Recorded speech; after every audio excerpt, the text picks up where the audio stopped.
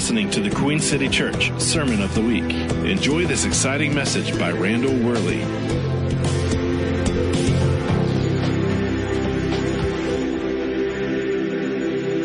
Good morning. I want to begin by saying, I always enjoy coming back here, and I unashamedly am attempting to be the most re-invited guest speaker. Say that without any shame at all.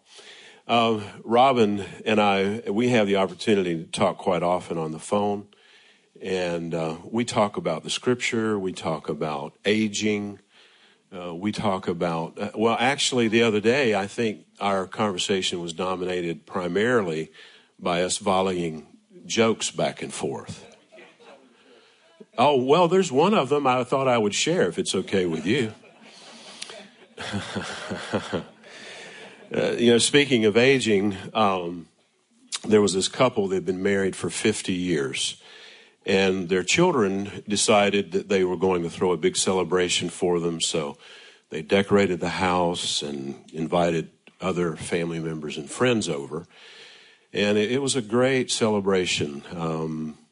The husband, was well into his 70s and was very hard of hearing. So after all the children had left, the festivities, had settled down, everyone's gone, they both walk out on the porch, the husband and wife, and he loosens his tie and he sits down in the rocking chair across just a few feet away from his wife. And they're, ruminating about the day. And she looks over at him and she says, "Sweetheart, I'm proud of you." And he looked back at her with a rather puzzled look on his face, and he said, "Well, I'm tired of you too." So,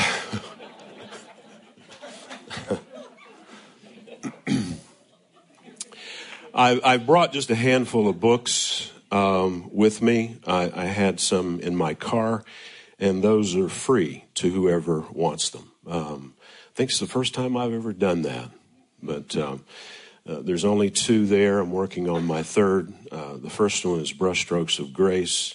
The other one is Wandering and Wondering, the process that leads to purpose. So I got a text this past week, and when I received it, when I started reading it, I was immediately sucked into it before I realized what was going on. And the text says, "A good friend of mine has 2 tickets for the 2019 Super Bowl, 50-yard line box seats. He paid $2,500 each, but he didn't realize last year when he bought them, it was going to be the same day as his wedding." Now, I'm getting excited, so far. He said, "If you're interested, he's looking for someone to take his place. It's at St. Michael's Church at 3 p.m. The bride's name is Nicole. She's 5'4", 115 pounds, cooks good. She'll be the one in the white dress." So, obviously, today, the national psyche, so to speak, for the most part, is somewhat obsessed with the ultimate of all sporting events. And again, I say for the most part. That doesn't mean that everybody's bought into that, but it certainly captures the attention of, most of the populace. And I think probably the reason for that is because they vicariously experience the euphoria of winning or the agony of being defeated. So with that said, I want to sort of talk about this misconception about the winners and losers. Who are they? There are essentially 2 types of wisdom that influence us all the time. When we go to bed tonight, there is already at play a news cycle that will be poised to influence the way you think about things and what you consider to be important. They have already decided what you should pay attention to. Does that make sense?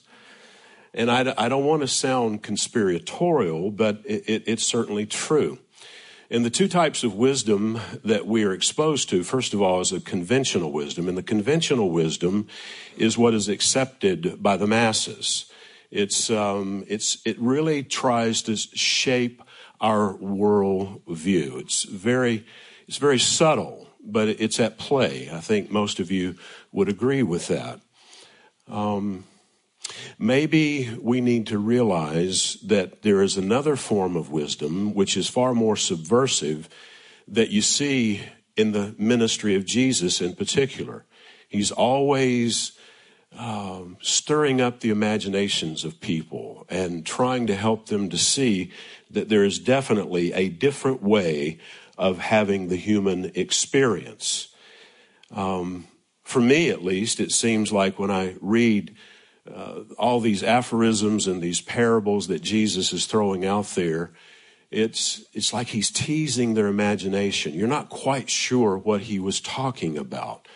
And as I've said so many times before, which is somewhat confrontational with people, Jesus didn't really come to teach people what to think, but how to think. He really was not obsessed with trying to convert people in their thinking, but to engage them in something that may transform their lives forever.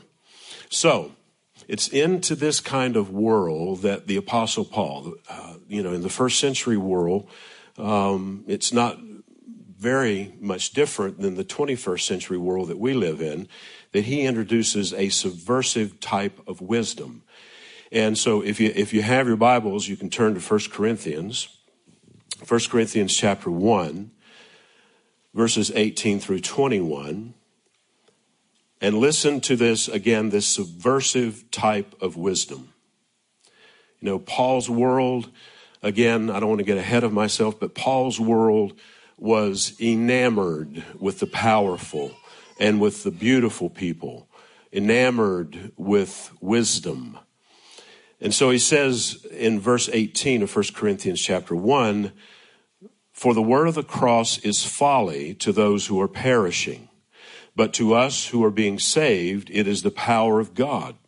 For it is written, I will destroy the wisdom of the wise, and the discernment of the discerning I will thwart.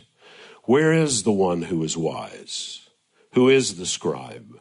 Where is the debater of this age? Has not God made foolish the wisdom of the world?" Now we're going to examine some of these words that Paul uses in a moment. "For since in the wisdom of God, the world did not know God through wisdom, it pleased God through the folly of what we preach to save those who believe." Now look at verse 26. Thanks for pulling that up on the screen.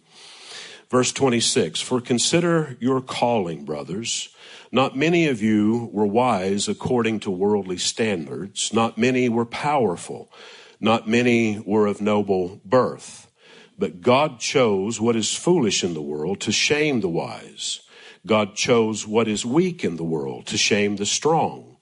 God chose what is low and despised in the world, even things that are not, to bring to nothing things that are, so that no human being might boast in the presence of God. And because of him, you are in Christ, who became to us wisdom from God, righteousness and sanctification and redemption, so that it is as it is written, let the one who boasts boast in the Lord." Now, I want to calm your nerves here in the beginning and tell you that I'm not going to exegete everything that is in those verses I just read to you. Robin asked me before I came up, he said, "How long are you going to be speaking?"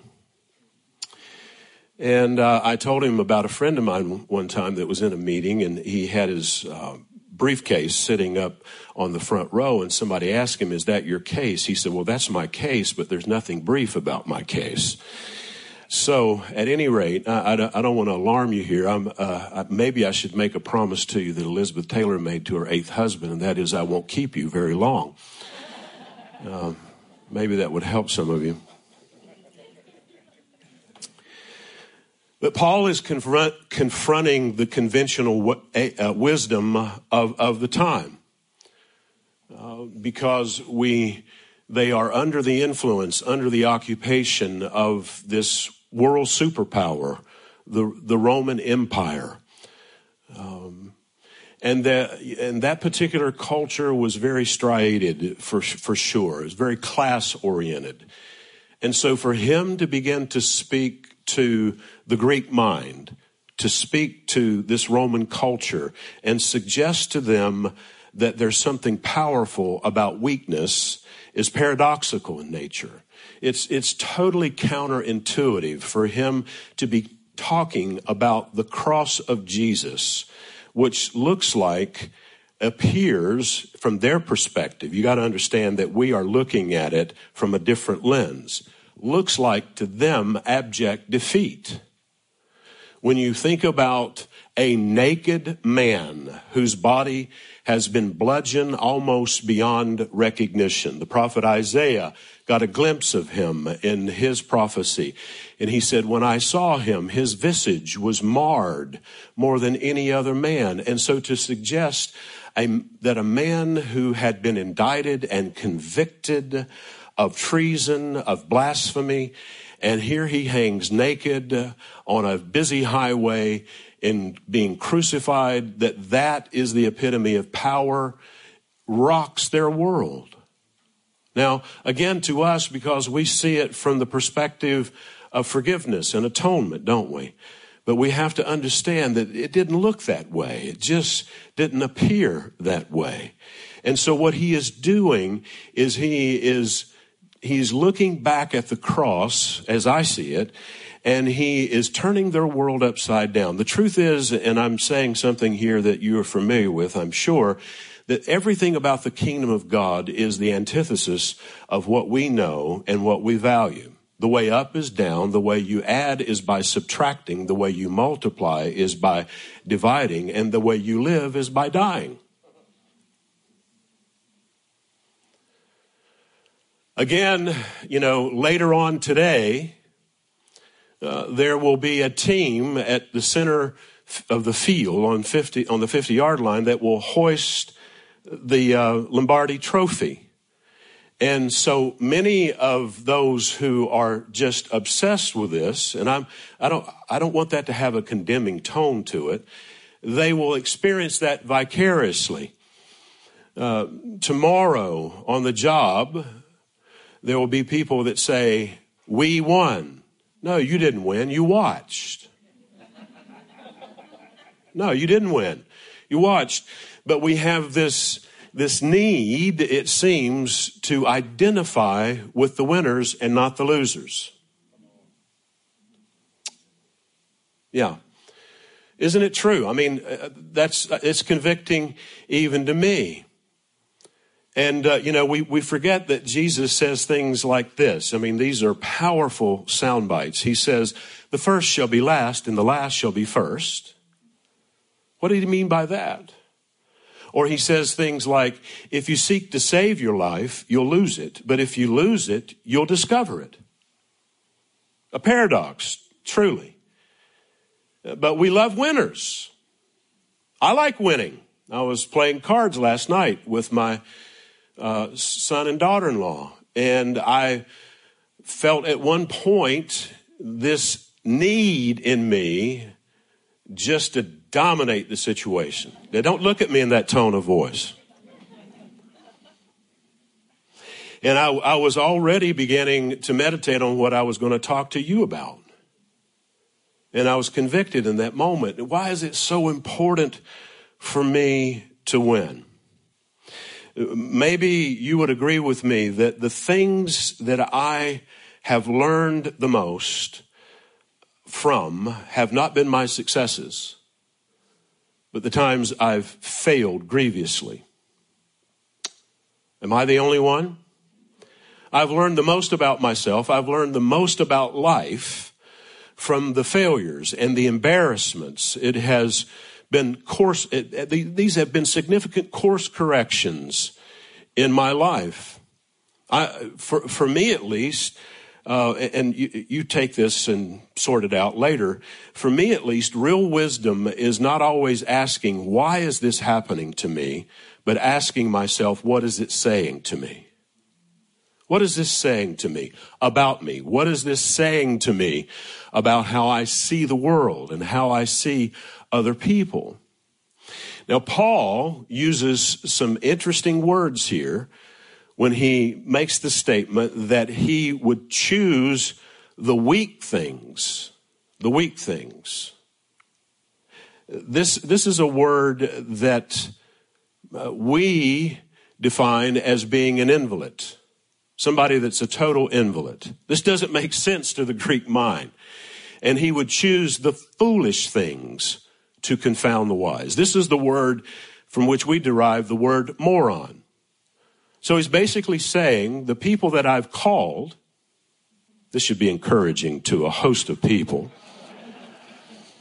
The people that God has called are the morons and the invalids. Now you understand this is truly a subversive wisdom, isn't it? It's extremely counterintuitive in nature. And he says, this is where the real power is. Now, I say this with all sincerity. After 40 plus years, I am learning something that I refer to as the spirituality of imperfection. Embracing how perfectly imperfect I am. And that's a tough pill to swallow, especially with someone that's been doing this as long as I have, and how important it is that I get the attaboys, that I get the affirmation. But Paul makes it clear, and you gotta understand something about this man who stands head and shoulders above all of his colleagues. He's responsible for giving us 2/3 of the New Testament.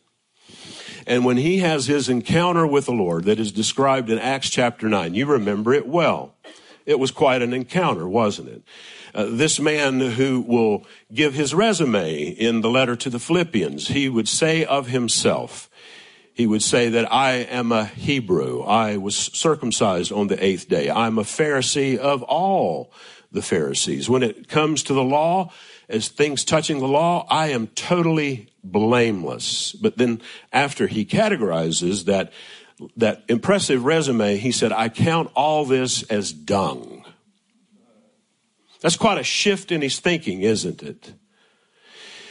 Maybe sometimes when we're reading the words of the Apostle Paul, this prolific author, we tend to think that he had it all together or that he understood it all. I think if you really heard what I read from 1 Corinthians, you came to a totally different conclusion. And he understood that it was in his weakest moment where he discovered perfection. This next statement probably is going to be challenging for a lot of people, but I think spiritual growth happens more often when we get it wrong than when we get it right. Well, that went over like a lead balloon.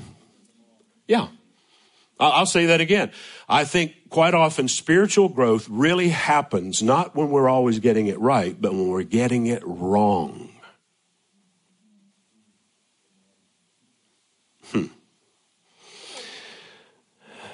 The power brokers, the power hungry, even the power lifters have one thing in common, and that is they're not enough. They don't have enough.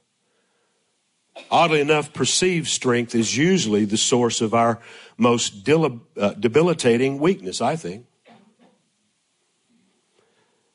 Maybe like me, you understand that sometimes the most menial tasks require me to reach deep for some latent source of untapped energy that I didn't even realize I had. There is nothing more frustrating to me to know that I have a myriad of responsibilities that are demanding that they get done, and I feel void of an ounce of motivation. But in that very moment is when there's something that is tapped, that is latent inside of me, that is not my own weakness. I'll say amen to this myself, even if you don't. Yeah, this is when I discover something about myself that I didn't know about myself. This is what causes me to call upon the Christ that is in me. I think that's why Paul would say, so beautifully in Galatians, I am crucified with Christ, nevertheless I live, yet not I, but Christ liveth in me. And the life I now live, I live by the faith of the Son of God who loved me and gave himself for me. he's essentially saying that it's not even my faith. Usually when people hear someone teaching about faith, it's about trying to summon something within yourself. It is about, mentally getting things together and pushing forward. I don't think it's about that at all. I think it's about discovering that the faith that we have is not something that we created in ourselves, but something that he gave to us freely as a gift, just like he did with grace. For every person in this room that has reached a point, and I know because I talk to people all the time, that has reached the point almost of self-loathing, that's probably a really good place.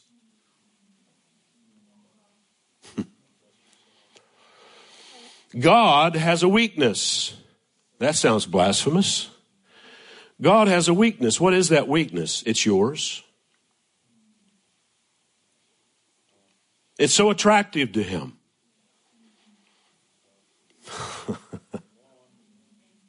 Do they always look at you like this? Only on Sunday. Only on Sunday.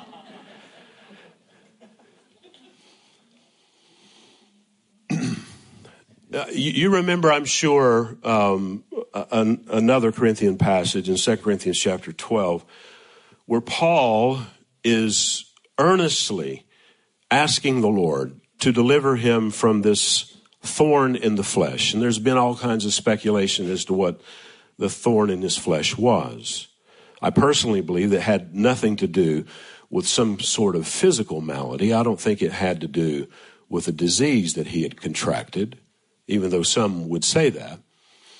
If we employ the principle of interpretation that goes back to the first time this metaphor is used, a thorn in the flesh, you go back to the Old Testament and you understand that this has nothing to do with those things that are going on externally or internally, but those things are going on externally. It has to do with people. Everybody has a problem, is a problem, or has to live with a problem to some degree. And it's, I think probably the quicker we learn that life is not a sexually transmitted disease. It really isn't. It's not a sexually transmitted disease, but we are here to discover that we showed up with an antidote for suffering. And so when he talks about this thorn in the flesh and he's pleading with the Lord, would you please deliver me from this? He uses strong language. He said, I'm being buffeted by this messenger from Satan. He's talking about the people around him, the Judaizers, those that are constantly creating problems for him. Most of the time, the change that we are desperate to see take place in other people is the change that really needs to take place in us. I think we would benefit in understanding that everybody is our teacher. What I'm doing right now is really not teaching.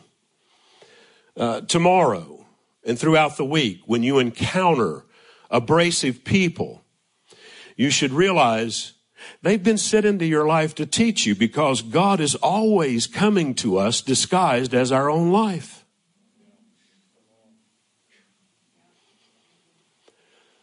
The people that have taught me the most, they were totally unaware of. The people that have taught me the most about unconditional love are the people that have betrayed me the worst. Am I really teaching it? Am I really treating it as a teaching moment? And so, he's pleading with the Lord, would you please deliver me from this thorn in the flesh? And what is the response he finally gets? I mean, we can read this in a matter of seconds, this passage of Scripture. But the sense that I get from it, this is a back and forth that is going on between Paul possibly for years.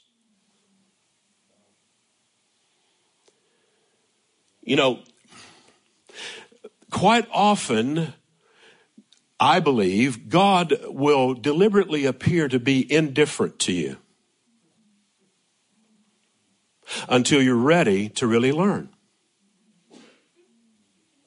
I mean, consider whenever, he's asleep in the back of this little crude fishing vessel and they have set out to go to the other side of the Sea of Galilee, and he goes asleep. And then this violent storm, the Sea of Galilee is churning, and these guys are losing their minds, and he's asleep.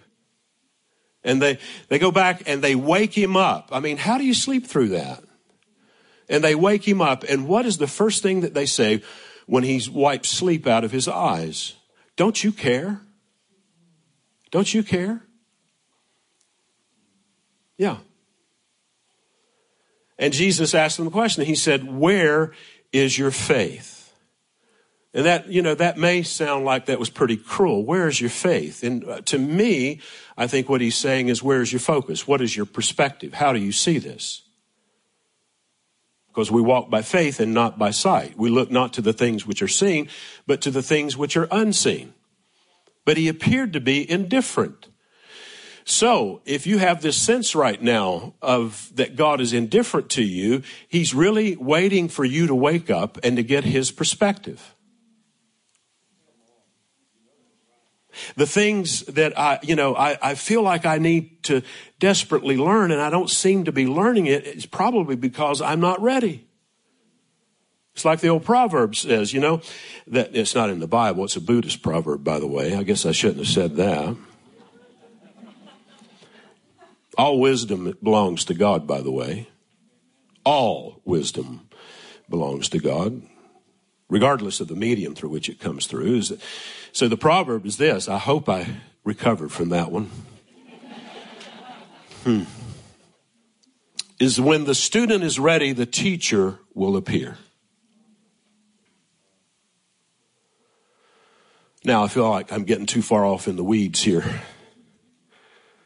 What was the response to Paul? My grace is sufficient for you. My power, his power, is made perfect in weakness.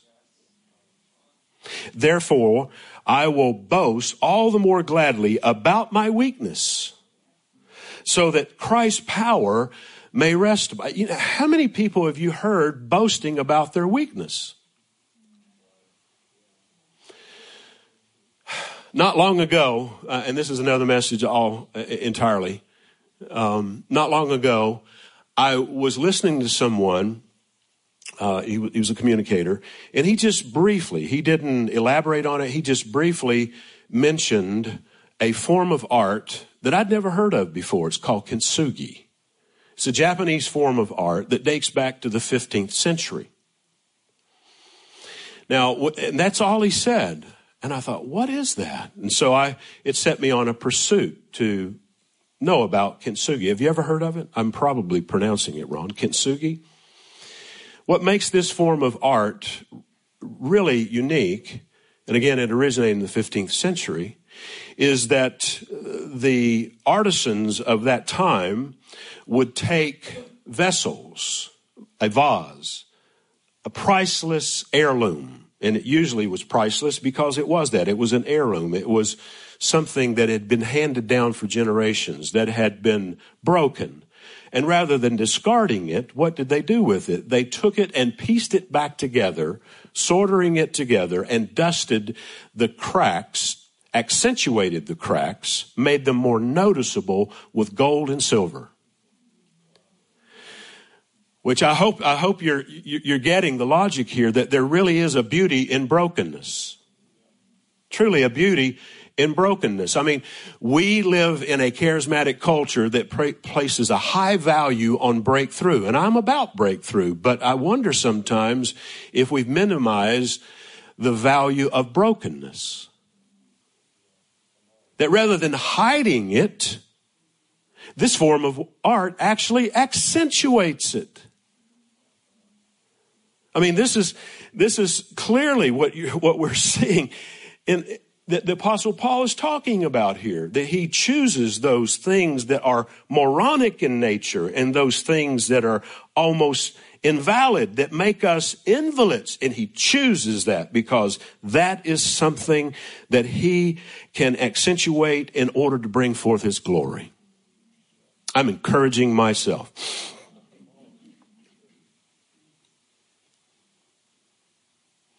In 2 Corinthians 11, I'm reading more verses than I normally do. But that's okay. You'll get caught up on all your scripture reading today. In 2 Corinthians 11, he talks about countless beatings that he experienced that were often near death. 5 times he received at the hands of the Jews 40 lashes, less one. 3 times I was beaten with rods. Once I was stoned. 3 times I was shipwrecked. A night and a day I was adrift in the sea, on frequent journeys, in dangers from rivers, dangers from robbers, dangers from my own people, danger from Gentiles, danger in the city, danger in the wilderness, danger at the sea, danger from false brothers, and toil and hardship through many sleepless nights, hunger and thirst, often without food, cold and exposure. And apart from other things, there is this daily pressure on me and anxiety for all the churches. I wished I had time to elaborate at great length on some of the things that he is describing that he went through. But really, I think that what he is saying here, if you read it in its broader context, he was not bemoaning the fact that he had gone through this, but how he had grown through it. Not just gone through it, but he had grown through it. And he understood, again, as my title indicated, that what appears to be losing is actually winning. You know, the human psyche has difficulty with that. The ego fights against that. The carnal mind, the scripture says, is always at war with God. And so, when he talks about the beatings that he experienced, on how many occasions? 5 different occasions. You do the math on that, especially if it's a cat of 9 tails, as Jesus was beaten with. You do the math, and can you imagine what this man's body looked like? It looked like a road map. The scar tissue would have made him look hideous. Maybe that's the reason why he would say in 2 Corinthians chapter 10, when he's talking about warfare, see, that's another passage of scripture that I've been guilty of taking out of context for years. Remember when he says, the weapons of our warfare are not carnal, but mighty through God to the pulling down of strongholds, right? Bringing into captivity every thought to the obedience of Jesus Christ and every vain imagination. You remember that passage of scripture? And we tend to land on that verse of scripture, and we assume that what Paul is talking about is that we're supposed to take on principalities and powers and strongholds in our particular region. And that's not what he was talking about at all. Because he goes on later, and he says, those that compare themselves among themselves are not wise. Talks about comparison. Well, if you go back to the first verses of 2 Corinthians chapter 10, you'll discover that what he's talking about is the perception of the Corinthian church of Paul. Remember, I'm still talking about a group of people that are enamored with beauty and strength and power and eloquence and all those kinds of things. And he says in those first verses of 2 Corinthians chapter 10, he says, now I know, I've heard the rumors. I know that you've been saying that I'm in presence. That's the old King James. I'm in presence base. Let me translate that for you. He says, I know that what you guys have been saying, that I am ugly. I'm not very attractive. I mean, he certainly would not be someone that would be a celebrity Christian today. Not only because of the weight that he said, but he was not easy on the eyes, ladies and gentlemen. He says, I know what you've been saying, that I'm hard to look at. So when he talks about this warfare, that the weapons of our warfare are not carnal, but mighty through God to the pulling down of strongholds and dealing, with vain imaginations or the way people see you or the way you see yourself, that's what he's talking about. So again, his body looks like a veritable road map. And then he talks about how that he was beaten with rods. I mean, this is an unspeakable act, an unconscionable act of brutality that he's describing. Let me fill you in on it if you're not familiar with it, because this was a means of torture that was common among the Romans. Not only crucifixion, but beating someone with rods. They would take the victim by the ankles. 2 Roman Praetorian soldiers would take the victim by the ankles, holding them upside down, while another burly Roman guard would take a steel rod and smash all the bones in their feet. Now, he didn't have an orthopedic surgeon. It does make sense to me why Luke joined him eventually, the doctor, in his missionary journeys. But can you imagine after that happened to him 3 times, and they're not putting cast, he doesn't have an orthopedic surgeon, what his feet must have looked like? Or when he says that he was stoned, did you recall I read that he was stoned? I believe that he's describing what happened to him at Lystra. Remember, he was stoned? He was stoned to death. Stoned to death.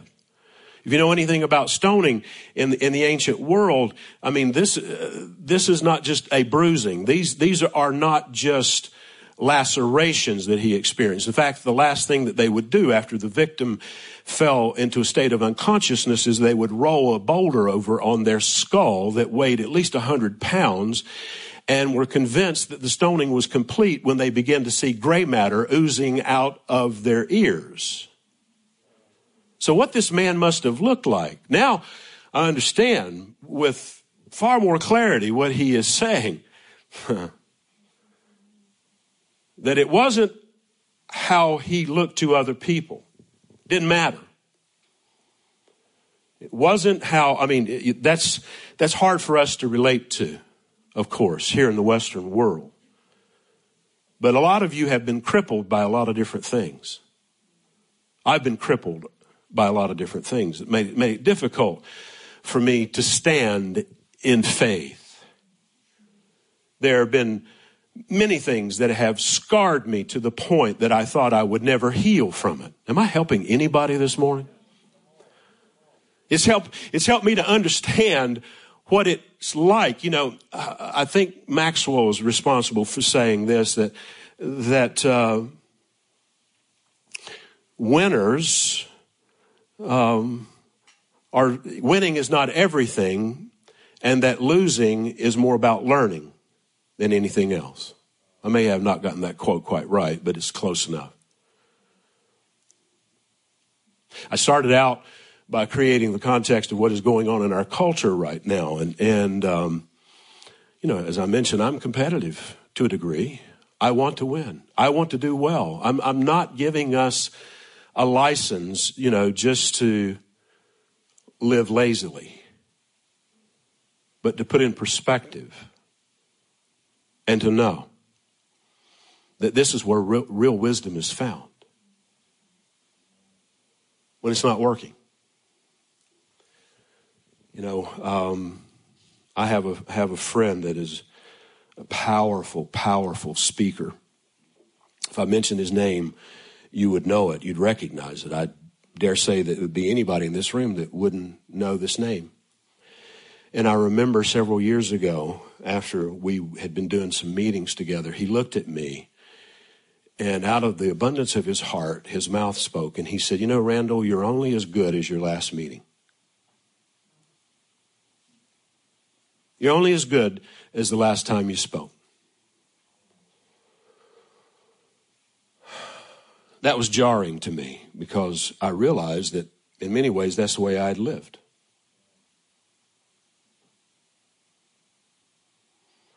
God gives grace to the humble, doesn't he?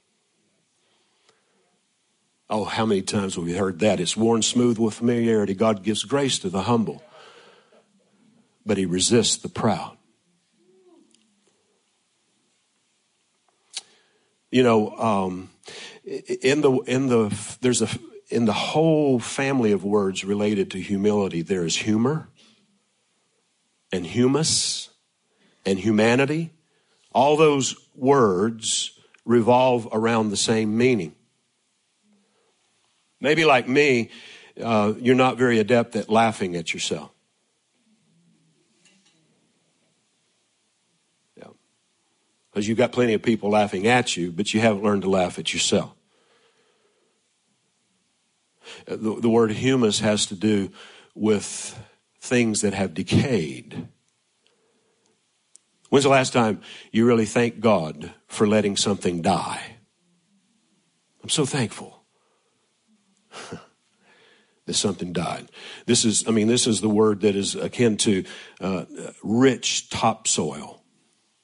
Man, when I look back across the landscape of my life and all the things that I thought would live forever, and they died, and sometimes they died in an ugly way. If I approach that with real wisdom, I understand that I was winning even when I appeared to be losing. That something is going to grow out of that. I came to encourage you, but from the looks on your faces, some of you, I wonder if you're past encouragement. Are you hearing me here? Yeah.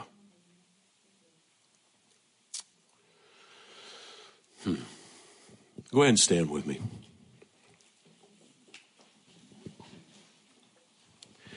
You know, this happened to me about 2 years ago. I was doing my best to muster as much courage as I could in a particular situation that I was in, and it just wasn't there. And what had happened was actually emasculating to me. It was an assault, an all-out assault on my perceived identity. And I'm not like a lot of people that I know that have heard God audibly. I didn't hear him say this audibly, but it would not have had any more impact on me if he'd said it audibly. And he said, you need to discover this. Randall, you're not here to learn how to survive. You're here having this human experience in order to learn how to surrender. That had a profound impact on me. As long as you're continuing, to attempt to save your life, you're going to lose it.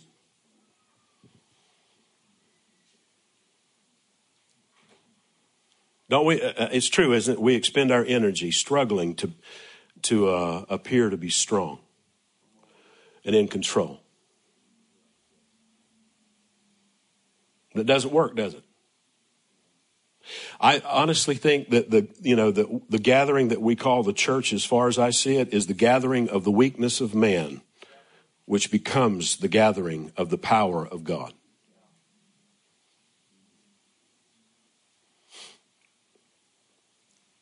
So I want to pray for you. You survived. You made it through. I want to pray for you. For every mother in this room that feels like that the children that came through them, that came to them and through them, that feels like that they are failing miserably. And sometimes the worst thing in the world is a good example. I said that the way I meant to say it. Because we think, a good example, that's everything. No, sometimes the worst thing in the world is a good example. Because of our tendency to compare. For every mother in this room that is struggling and feeling that they are failing. For every father, for every husband in this room that has this inner sense of self-loathing over what you're not. The feeling of inadequacy. I'm asking, Lord, that you would just overshadow us with a grace that causes us to see that in our perceived losing, that there is perfection that is awaiting on us. As paradoxical as that is, like Samson, I love this. What do you think is the most defining moment in Samson's life? What do you think? I believe it was when he died. Because the scripture says that he killed more of the enemy in his death than he did in all of his life. Yet he is led by a boy with his head shaved, utterly humiliated of what he felt like was his identity. He's blind and he's led to the pillars of this Philistine palace. And when all that crumbles in on him, he killed more in his death than he did in all of his life. The paradox of power. Yeah. So for the weakest person in this room, for people that are constantly taunted by this endless loop that runs in their head, by now I should have, by now I could have, by now, by this time, I should have finished this. By this time, I should have been this further along. I ask for grace. If you need that, just lift up your hands right now in receiving mode. I ask for grace. And may we be able to summon the courage that the Apostle Paul did and learn to boast in our weaknesses.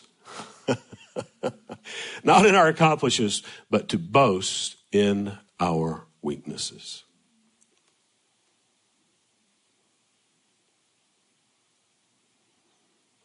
Rather than hiding it, dust it with gold, dust it with silver, Lord. Every fracture. We are not vessels of dishonor that are to be discarded. We embrace it. We kiss the cross. We don't just carry it. We're not just taking up our cross to follow you. We actually kiss it. We actually kiss it. And we embrace, as I said, the true spirituality of imperfection. In the name of Jesus, thank you for your sweet grace. Thank you for your unfailing love. Thank you that we are all losers. Yeah, thank you. We are all losers.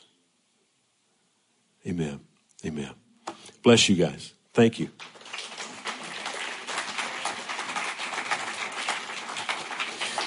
Sit down for just a second.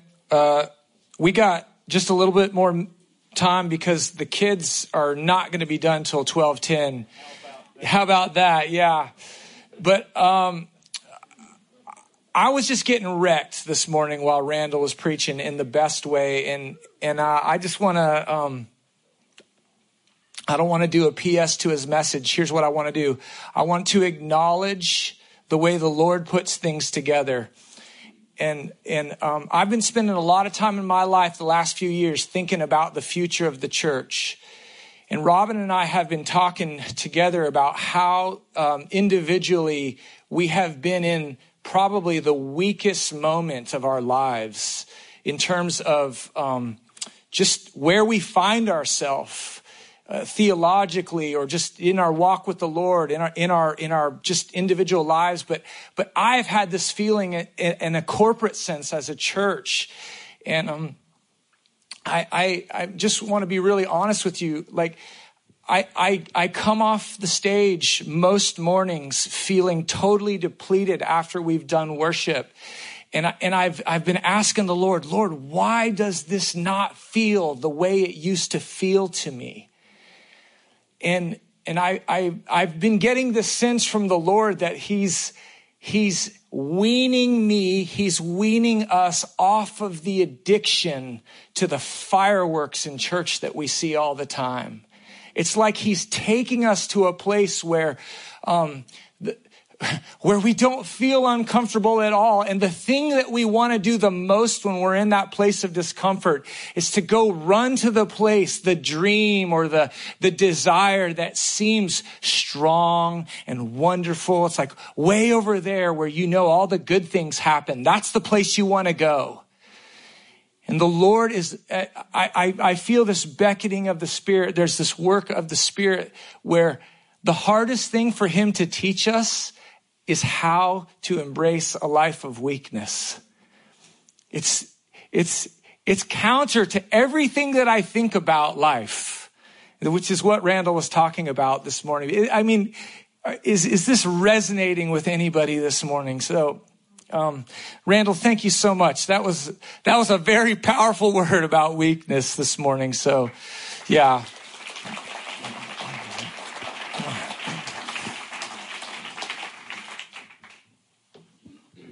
I have actually heard myself say on more than one occasion, the weakest I've been in my entire Christian life has been these last 4 years. And let me see, I wrote a book. We built a $300,000 church with $80,000 in the bank. We building a church staff. I drug a leg around, finally got a new knee. And really, in some ways, it felt inwardly as broken up as ever.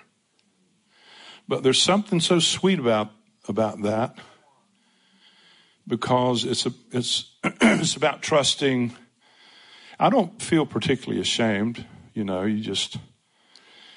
but the last time I felt that way was days and weeks before an incredible outpouring of the power of God.